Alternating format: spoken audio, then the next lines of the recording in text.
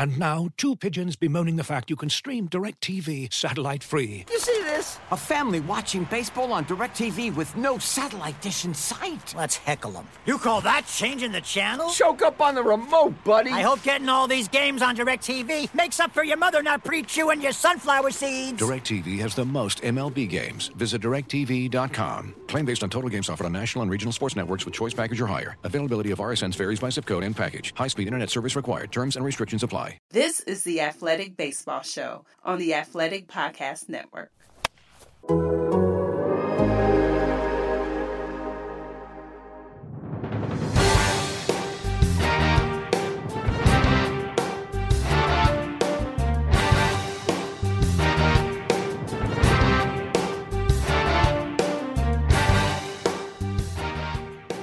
Happy New Year to everyone out there. Hope your 2023 is off to a great start. This is the first official episode of the Athletic Baseball Show in 2023. It is the Mailbag edition. I'm Tim McMaster, along with Ken Rosenthal. Ken, Happy New Year to you.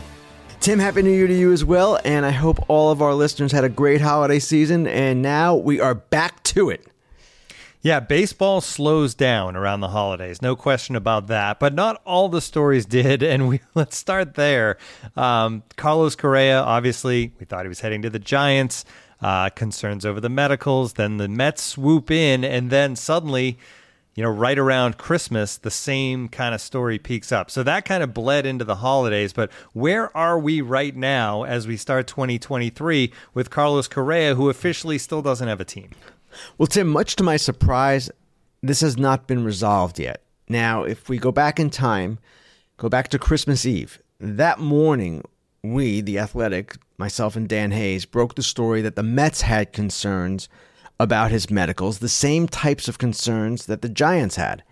And that would obviously delay the process. My assumption then, as we wrote in the story, was that the two sides would work on a restructured deal, and I believe that is still happening. In fact, it is still happening. But I assumed a couple days, even with the holidays, it would get done sometime after Christmas, before New Year's. It has not gotten done. And to me, if you're a Mets fan, that is not necessarily cause for alarm. What it speaks to is the complexity of the situation. And if you recall, the Mets deal was 12 years, $315 million. The concern with Correa is the long-term stability of his lower right leg. He had that surgically repaired when he was 19 years old.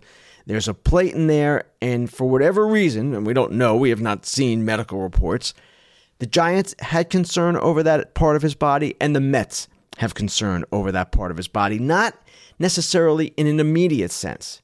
It's not like this thing is a problem right now. It hasn't been a problem his entire major league career. But from a long-term sense, yes, there is concern, and the Giants deal was 13 years. The Mets deal is 12 years.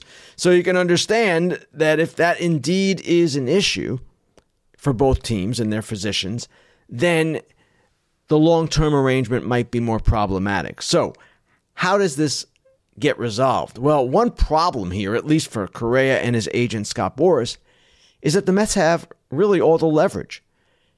If you look at the situation, 2 times he has been flagged for the same problem with his physical. It would be extremely difficult for him to go back into the open market and say, okay, let's go, 10 years, $300 million, who's in? That's not happening, most likely, because I can't imagine that other teams are going to look at this much differently. Again, this is 2 times this has happened, same part of the body. So, yes, the Mets have leverage, but yes, the Mets also want the player, and the Mets publicly, through their owner, Steve Cohen, have stated that they want the player, which causes perhaps some problems going forward if they try to back out of the deal. There's no indication that they want to back out of the deal. The question then becomes, how do you structure a deal that satisfies both parties? The way to do it in a situation like this is to include in the contract what is called an exclusion clause. And that is language that basically says, if a player spends X number of days on the injured list with this specific injury, a specific injury to that part of his leg, then you can void future years or you can lower the guarantee. There are all kinds of ways to do it.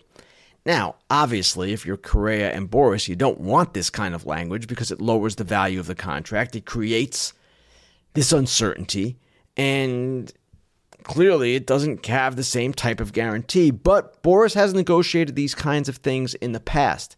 Did it for J.D. Martinez, did it for Pudge Rodriguez, and it actually, in neither case, did the player lose any money because of it. Players, both times, fulfilled their entire contracts without the injury ever reoccurring. Now, those were shorter contracts. This is a longer deal than really most deals we've ever seen in baseball, right? So that's where we are. I do expect it gets resolved. I don't know how exactly it gets resolved, and that clearly is a complex situation, and insurance is part of this equation as well. If, for example, the Mets cannot insure that part of his leg, that might be an issue as well.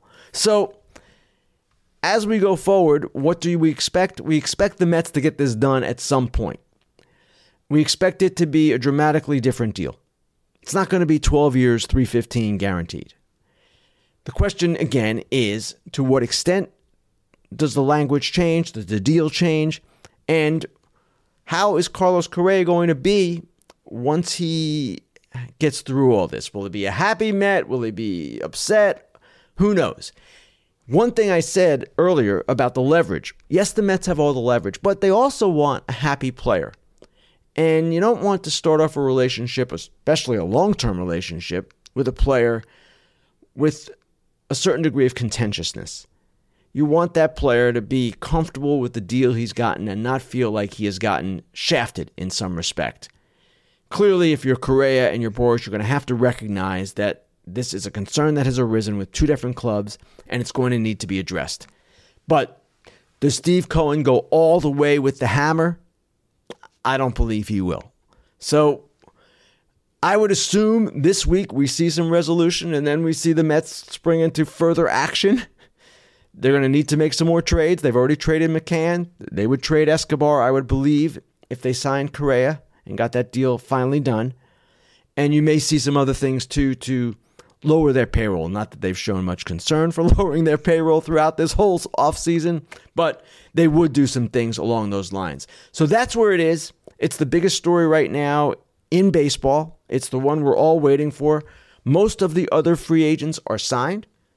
A good number of the trades we expected have occurred, including over the Christmas holidays, the Dalton Varsho to Blue Jays trade that really, for me, was a very positive move for Toronto. They traded, granted, a catcher, Gabriel Moreno, who could be a star, but he is still a prospect, and they included Lourdes Gurriel Jr. in that deal, but Varsho is kind of a under-the-radar, terrific player, and he's going to help them. There's no doubt about that. So we saw that. We saw some signings as well. Evaldi to the Rangers, Rich Hill to the Pirates, a couple of others. But really, most of the big free agents are gone. Correa is the one that remains. It is refreshing that most of the free agents have gone. This is much better than waiting until mid-February to see where players go, that's for sure. As far as all the money being spent, no surprise, some of our questions in the mailbag are regarding that, specifically Steve Cohen and others. So let's get right into the mailbag now. Hey, this is Ken. I'm not available right now. Please leave a voicemail.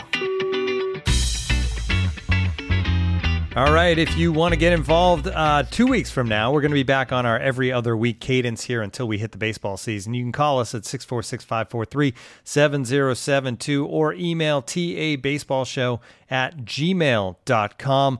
Ken, the first question comes from Andrew. He says, in light of the Correa, he said signing, this was before the later news came out, but the question's still relevant. In light of Correa going to the Mets and how much money the Mets are spending in general, he's curious if you think this will change the way owners in baseball think about a salary cap if Cohen does, in fact, end up buying them a World Series or two. Andrew, it won't change the way the owners think about the salary cap. They want one. They've always wanted one, and they're going to continue to want one. The issue in baseball, as opposed to other major professional sports in North America, is that the Players Union has historically opposed a salary cap, and not just opposed. Basically, they consider that a line that cannot be crossed, and that is an issue that they will not relent on. Now, fans might have a problem with that. I know a lot of fans do have a problem with that, but that is the union's position. They prefer a market-based approach, a free market, in essence.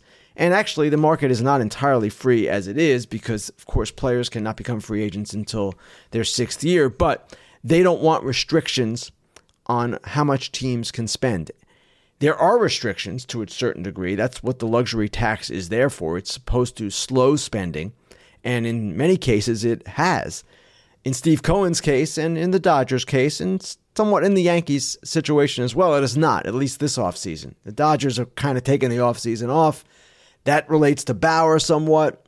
It's a little bit different, but they have spent heavily in the past.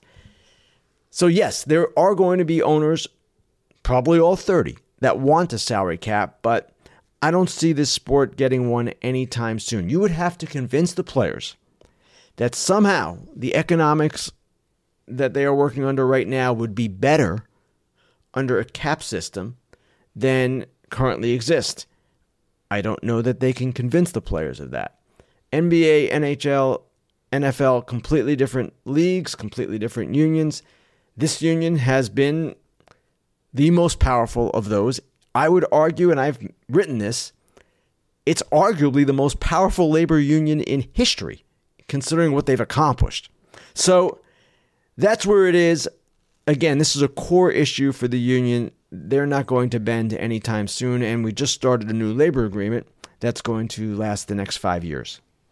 Looking for an assist with your credit card but can't get a hold of anyone? Luckily, with 24/7 US-based live customer service from Discover, everyone has the option to talk to a real person anytime, day or night. Yep, you heard that right. You can talk to a real human in customer service anytime. Sounds like a real game changer if you ask us.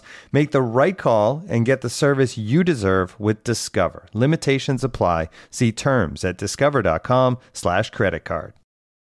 Guys tend to think looking sharp means starchy Oxfords and stiff chinos rather than effortless comfort, but it's possible to have it both ways. I'm all set for summer thanks to Mack Weldon. The Vesper polo shirt is so breathable you can wear it on the golf course, but it looks classy enough to wear to a party. The Maverick Tech Chino short is ultra flexible, and the Pima crew neck t-shirt is perfect for those casual weekends. There's no need to be uncomfortable in your clothing ever again. Some guys just want to look good without calling attention to themselves. Mack Weldon apparel gives you understated good looks for understated confidence. Mack Weldon clothes are designed to fit your style and the demands of modern life. They look like regular clothes but feel like the latest in modern comfort. They're the go-to choice for guys who want to look great without even trying. Breathable underwear that keeps you cool, dry, and comfy all day. Crazy comfortable but elevated sweatpants. An upgraded classic polo with antimicrobial silver threads. An ultra-soft antimicrobial tee for when you need to stay fresh longer. That's the Silver Crew Neck t-shirt. Get timeless looks with modern comfort from Mack Weldon. Go to MackWeldon.com and get 20% off your first order with promo code MLB SHOW. That's MackWeldon.com. Promo code MLB Show. All right, we have another owner question. This one from Brendan. He says, thanks for the great show. During the offseason, we frequently hear about owner-prescribed budgets for payroll. We also see teams that blow past any expected budgets, like the Mets and the Padres this year. Whenever a team does this, the owner is frequently praised for spending their money to get a winner. My question is, how much do large contracts actually get subsidized by an owner spending their actual money out of their pocket, or is the money the owner is spending more of an indication that the owner is willing to take less money in profit from a given season and allocate it to payroll? I guess my question is, large payroll is really the owner spending personally or just an opportunity cost? Brandon, it's hard to know. And it's hard to know because the owners, except in 2 cases, do not open their books. And in those 2 cases, there are corporate owners, Liberty Media with the Braves and Rogers Communications with the Blue Jays.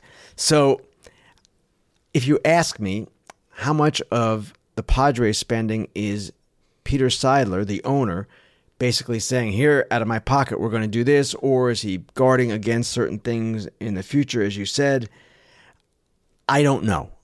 But we can say this. Certain teams, the Padres are the example of this right now. They've essentially said it. They believe that spending money is the way to make money. And it's certainly in business, that is a strategy that many people pursue in all walks of life. The Padres believe that all the money they've spent, all the buzz they've created has made the Padres a singular entertainment vehicle in San Diego. And it would be hard to argue otherwise. They've drawn great in the last couple of years, and they've got huge interest in the team as well this year, following the signing of Bogaerts, the expected return of Tatis, all the things happening around that team. Now, there are other clubs, and you can look at the Red Sox maybe this offseason. The Cubs have been criticized for this. You can maybe even talk about the Dodgers this offseason. They may feel we can spend less and still get the same kind of interest and attendance. It's certainly proven to be the case for many of these teams over the years. But to get back to your original question, Brendan, I don't know how each individual owner budgets. I don't know how each individual owner thinks. They don't talk about these things.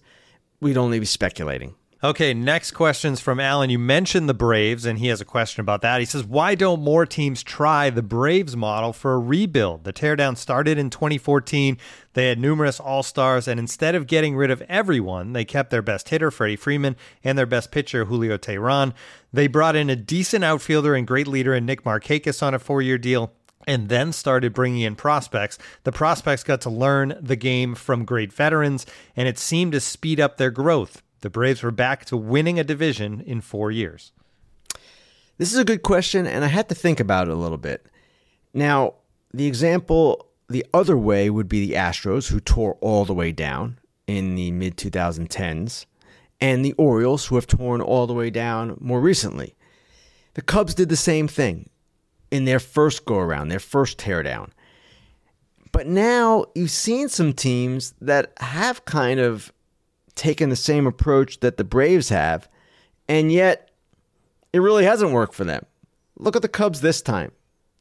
After all of their trades and losses, defections, Schwarber, Rizzo, Bryant, Baez, the whole gang, they still had Wilson Contreras. They still had Kyle Hendricks. Well, it only accomplished so much. The Reds, they kept Votto. They had Luis Castillo for a while. The Royals kept Sal Perez, brought in Greinke last year. They've been in that same kind of mode. Even the Guardians, Jose Ramirez, Shane Bieber. Now, they haven't really rebuilt. They've been good throughout. But a lot of teams have not gone all the way down and yet have still struggled to rebuild properly because they haven't drafted well, they haven't made other decisions well, whatever the case might be. Why do teams go all the way down? That might be the better question here. And those teams generally in the past have said, well, what's the difference between 60 wins and 70 wins, even 75 wins? Now, that is a question of competitive integrity, and the new CBA with the draft lottery tries to address that somewhat. I don't think it goes nearly far enough. There were other issues that could have been raised and attacked to ensure that teams tried harder to win games. Didn't happen. The union wanted some things to happen. MLB said, no, lottery's enough. All right, there was some progress, not enough in my opinion. But basically, the Braves did this right. And my only issue with teardowns over the years is there's no guarantee you get back to where you want to be or even get to that place. Reds are a classic example. Even the Royals, they have not come out of it yet. So it's all well and good, collect draft picks and spend more money internationally and rebuild and start from the bottom, but you don't always get back to the top. Prospects are just that, right? Prospects. Until you get the proven player, you never know. The next question comes from voicemail. Hi, Ken. Joey from Omaha here. I appreciate your show because I'm not in the weeds of baseball as I am of other sports, particularly soccer, which brings me to my question. In soccer, most trades are done through a transfer. A team like Liverpool will approach another team in England or even another country and approach them with a flat fee to sign a player from another team. This doesn't really occur in the United States.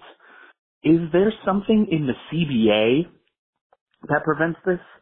Does the single entity structure of MLB have to do with the reason that this doesn't get done? Or is it just because it's not American and it would be unheard of? I think of a team like the White Sox pretending that Jerry could spend money, who doesn't have a very good farm system, being able to approach a team with cash incentive as opposed to minor leaguers to try and sign a top-line player. But it seems never done in the United States and MLB and other sports. So I'm curious as to why you think that's the case. Joey, excellent question. And I'll start off by saying that while Major League Baseball does not have a pure transfer process, we do see salary dumps, right? We see the kind of thing that you just described, where a team takes on a contract in order to give up less in talent. That happens quite frequently, maybe a little bit less of late, but it's something that is done. Now, to the heart of your question, why aren't pure transfers done in baseball? I don't have an exact answer. I did some research last night trying to figure this out because I knew this question was coming. There are a couple of things. You mentioned the single entity that is MLB. That's part of it. All these teams are operating under one umbrella. But at the same time, the relatively small player pool is a part of it too. You don't have as many teams looking for players. You don't have as many players. It's 30 teams versus, say, hundreds of football teams, soccer teams, just in Europe alone. Now, we do have, with the Japanese clubs, the posting system, which is something of a transfer system. And you know how that works. A percentage of a player's salary that comes over from Japan, who is posted, the major league team has to give a percentage of the salary, not the salary itself. The salary goes to the player, but the number that is determined to be the posting fee comes from the salary. That does happen. So all of that is in play here. I also saw it written somewhere where this would violate U.S. labor laws. I guess you couldn't, obviously, post or transfer a free agent. So I wish I had a clearer answer. I don't. Perhaps another listener would like to call in next week and explain it better. Perhaps an attorney. Sometimes as a baseball writer, you need to be an attorney, an accountant, a physician, a psychiatrist, and we're not qualified to be any of those things. So I'm open to suggestion here, but those are some of the thoughts that I saw. Also, for the other leagues, NBA, NHL, NFL, that have a salary cap, those teams in theory don't need the money. So it's all of that and maybe none of that. I'm not exactly sure. It's a good point. It would only be baseball because of the lack of a salary cap, because none of those professional soccer leagues have salary caps. The spending is just insane. And I don't know if you realize this, Ken, but they always list the salaries in like the Premier League in what the players make per week instead of like annually. It's crazy. It's interesting when you see it that way. I'm glad we don't do it that way for in the United States, where you hear about a soccer player making $250,000 a week. It kind of hits more than like what they make for a year. But anyway, I digress. And we go back to voicemail for the next question. Hi, this is Bill Brahms. I just finished listening to your Mailbag podcast, and Ken, in passing, made a statement that he felt that baseball will become more popular in the future, I think potentially justifying some of the enormous amounts of money that are being spent. But I'm just wondering if Ken would talk a little bit about why he thinks baseball will become more popular in the future. I'm thinking it's because of the rule changes, but it would be interesting to hear him talk about that. Thank you. Bill, thanks for the question. And yes, the rules changes should help. They are designed to make the game more aesthetically pleasing. Now, some fans will say the game is fine, don't touch it, but a number of other fans would say, hey, this thing needs to pick up the pace and it needs to move and stop dragging so much. And that's where the pitch clock comes in. That's where the ideas to increase action come in. The stolen base elements with the larger bases, the restrictions on pickoff moves, and then the restrictions on the shift that in theory is going to improve the action as well. So that's part of it. Another part is labor peace. Labor peace, and we have that for 5 years now, gives the sport the chance to breathe and to maybe move forward in some ways that it, under threat of a stoppage, would not have been doing. Over, for instance, the last 1 or 2 years before the agreement was reached. Now we're 1 year into this agreement. There's some opportunity here, if these two parties wish to engage in it, to really grow the sport. Also, I expect at some point that the blackout issue, the streaming issues, all of the questions that are revolving around the sports relationship with bringing it to its fans in ways other than live performance, I expect baseball is going to figure some of these things out. They have to figure out the blackout thing. They have to figure out streaming with the cable model, not the same. And if they do figure it out in a healthy way, that should help too. And finally, at some point, and this is maybe only something that affects a few markets, but I expect that we're going to see Oakland and Tampa Bay resolved one way or the other, through relocation or through new ballparks in those areas. And we're going to see expansion to 32 teams. And all of these things put together is why I feel confident that the sport is going to move to maybe an even higher level. And now, two pigeons bemoaning the fact you can stream DirecTV satellite-free. You see this? A family watching baseball on DirecTV with no satellite dish in sight. Let's heckle them. You call that changing the channel? Choke up on the remote, buddy. I hope getting all these games on DirecTV makes up for your mother not pre-chewing your sunflower seeds. DirecTV has the most MLB games. Visit DirecTV.com. Claim based on total games offered on national and regional sports networks with choice package or higher. Availability of RSNs varies by zip code and package. High-speed internet service required. Terms and restrictions apply. When you get injured, you don't want to wait for answers and options. That's why it may be time to explore the Nano Experience, a revolutionary treatment option designed to help active people get back to the lifestyles they love.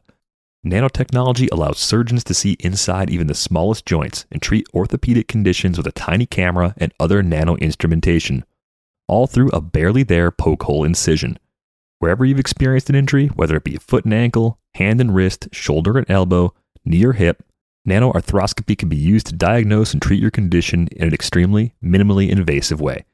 Don't wait to learn about the revolutionary Nano Experience and how it could help you or someone you know after an injury. Visit arthrex.info/theathletic. This is not medical advice and is not meant to be a substitute for advice from your physician. Talk with your physician about your health condition, potential surgical risks, and whether Arthrex products are right for you. Postoperative management is patient-specific and dependent upon your physician's assessment. Individual results will vary. All right, the next question comes from Steven. He says, "Hey, Ken and Tim, let me throw you a curveball. Why should fans of the teams which have little to no chance to sign high-quality free agents, let alone the top guys, which is the vast majority of teams, care about what goes on at the winter meetings? How can a sports league cultivate and sustain broad interest in only a handful of teams can compete for the best talent? The Rays and the occasional other lower payroll teams, which have playoff success, like the Guardians in 2022, doesn't change the fact that these teams can't compete at that level." Well, that's true. And that's a complaint a lot of fans have, Steven. There's no question about it. Now, the Padres are kind of the counter to a lot of this because their owner has clearly decided he can compete. But I understand if you're in Cleveland, if you're in Pittsburgh, if you're in Tampa Bay, Oakland, many other low-revenue markets where your owner just chooses not to spend or where he feels his market doesn't give him the ability to spend in the ways that other teams do, then there's a lot of frustration that comes in. Now, fans of low-revenue teams might view this as a cop-out, as a coastal elite point of view. But if I were a fan of one of those clubs, a low-revenue team, and I'll use the Guardians and the Rays as an example because they are two of the most successful, I would delight in the David versus Goliath type of scenario that takes place. And we've seen it with the Rays overcoming the Yankees to win a division, advancing to the World Series. This is happening for the Rays, or had happened in separate seasons. We've seen the Guardians overcome the White Sox, a bigger market team, though one that doesn't necessarily spend at the level of the Mets, Yankees, Dodgers. So that kind of thing can happen if your team is well run. Now, it doesn't happen in Pittsburgh, and it doesn't happen in Oakland, and it hasn't happened in Miami because those teams have not been well run. So there are clear disadvantages. No one would dispute that. It is a problem inherent to this sport because the sport's revenue is based locally, not nationally. The NFL draws most of its revenue from the national television contracts. Baseball generates most of its revenue on a team-by-team basis in each individual market because the national television contracts, while substantial, do not dictate the sport. The local markets do. So that's just the structure of it. That's just the nature of baseball, and that's not going to change. Revenue sharing was designed to help some of this. I would argue it has not gone far enough in certain cases. The large market teams would argue, we're giving plenty, and those teams aren't spending. So these are problems that exist. They're going to exist, but if I were a fan of a low-revenue team, again, I would want my team, and I would delight in my team kicking some big market teams, you know what. One other point I want to make on this. Spending does not equal winning. It does not always translate. And the Mets this year are going to be a classic example of this. Are they guaranteed to win a World Series even if they get Correa? Absolutely not. They might not even be the best team in their division. They've got an older starting rotation. They've got still some offensive questions. They're not a flawless team. So, for all the complaining that goes on, and justifiably so, about spending on certain teams, it doesn't guarantee a thing. All right, the next question is from Kenny. It says, I have a theory about why Seattle may have trouble attracting top-notch talent. I think it's because ball players on the Mariners have to endure longer flights than players on any other team. That may not sound like much, but as the season drags on, those air miles can wear you down. What do you think of my theory? Not buying it. Now, the Mariners did fly more than any other team last year. They will be second this year. The A's will fly more. But the reason I'm not buying it is because this year, the year ahead, the team that will fly the fourth highest number of miles is San Diego. Obviously, players want to go to San Diego and aren't deterred by the travel. San Francisco will be third this year. Players go to San Francisco. They don't have a problem doing that. So, yes, I'm sure that if you're a player, maybe you consider that. But at the same time, I don't know that it's determinative. What generally determines where free agents go is money.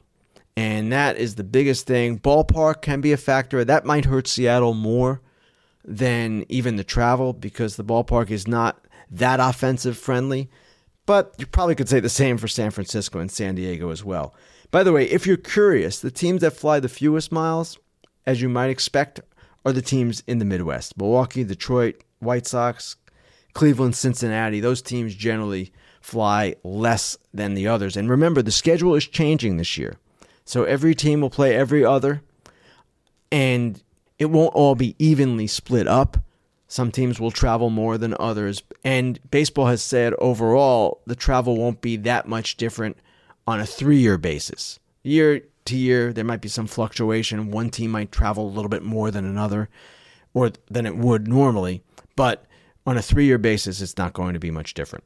Yeah, you would think the new system would lead to more travel just because you're playing less division games. That was my first question. That depends, right? Yeah, that was a question I asked him, and I believe I wrote about this in the notes column because it jumped to me right away. I was like, whoa, there's going to be more travel. But the way it was explained to me, it's not necessarily going to be the case. It's not going to be the case that they're structuring it in a way that is reasonably equitable and not much of a departure from where it's been.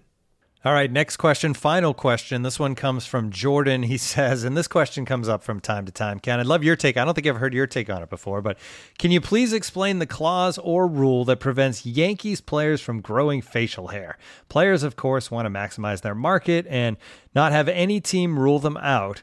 But what is stopping a player from challenging this? For instance, when Aaron Judge was asked if he wanted to be a Yankee and they upped their offer, what was preventing him from saying, yes, I do want to sign with the Yankees, but you know what? I want a beard too, Hal.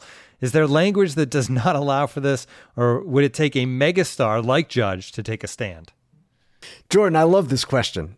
And if Aaron Judge had told the Yankees, you know what, guys?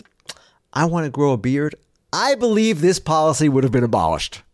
Because Is it worth losing Aaron Judge over? Now, Aaron Judge did no such thing.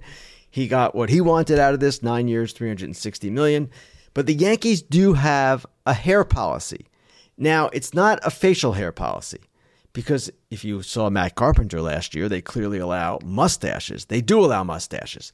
It's just no beard, and you can't have your hair touching your collar. So Garrett Cole had to cut it down a little bit. Other players have as well over the years. And you make a good point, Jordan, about the marketing element and how you're limiting self-expression for players.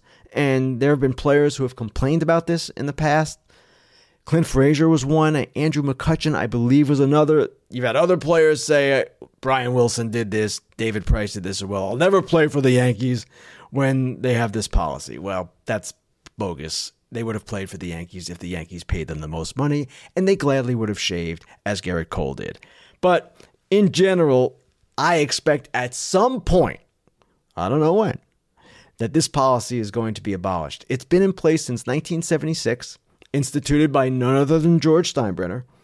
But you've seen guys not get around it over the years, but certainly wear mustaches. Reggie did, Thurman Munson did, Matt Carpenter did. There are others as well on the Yankees.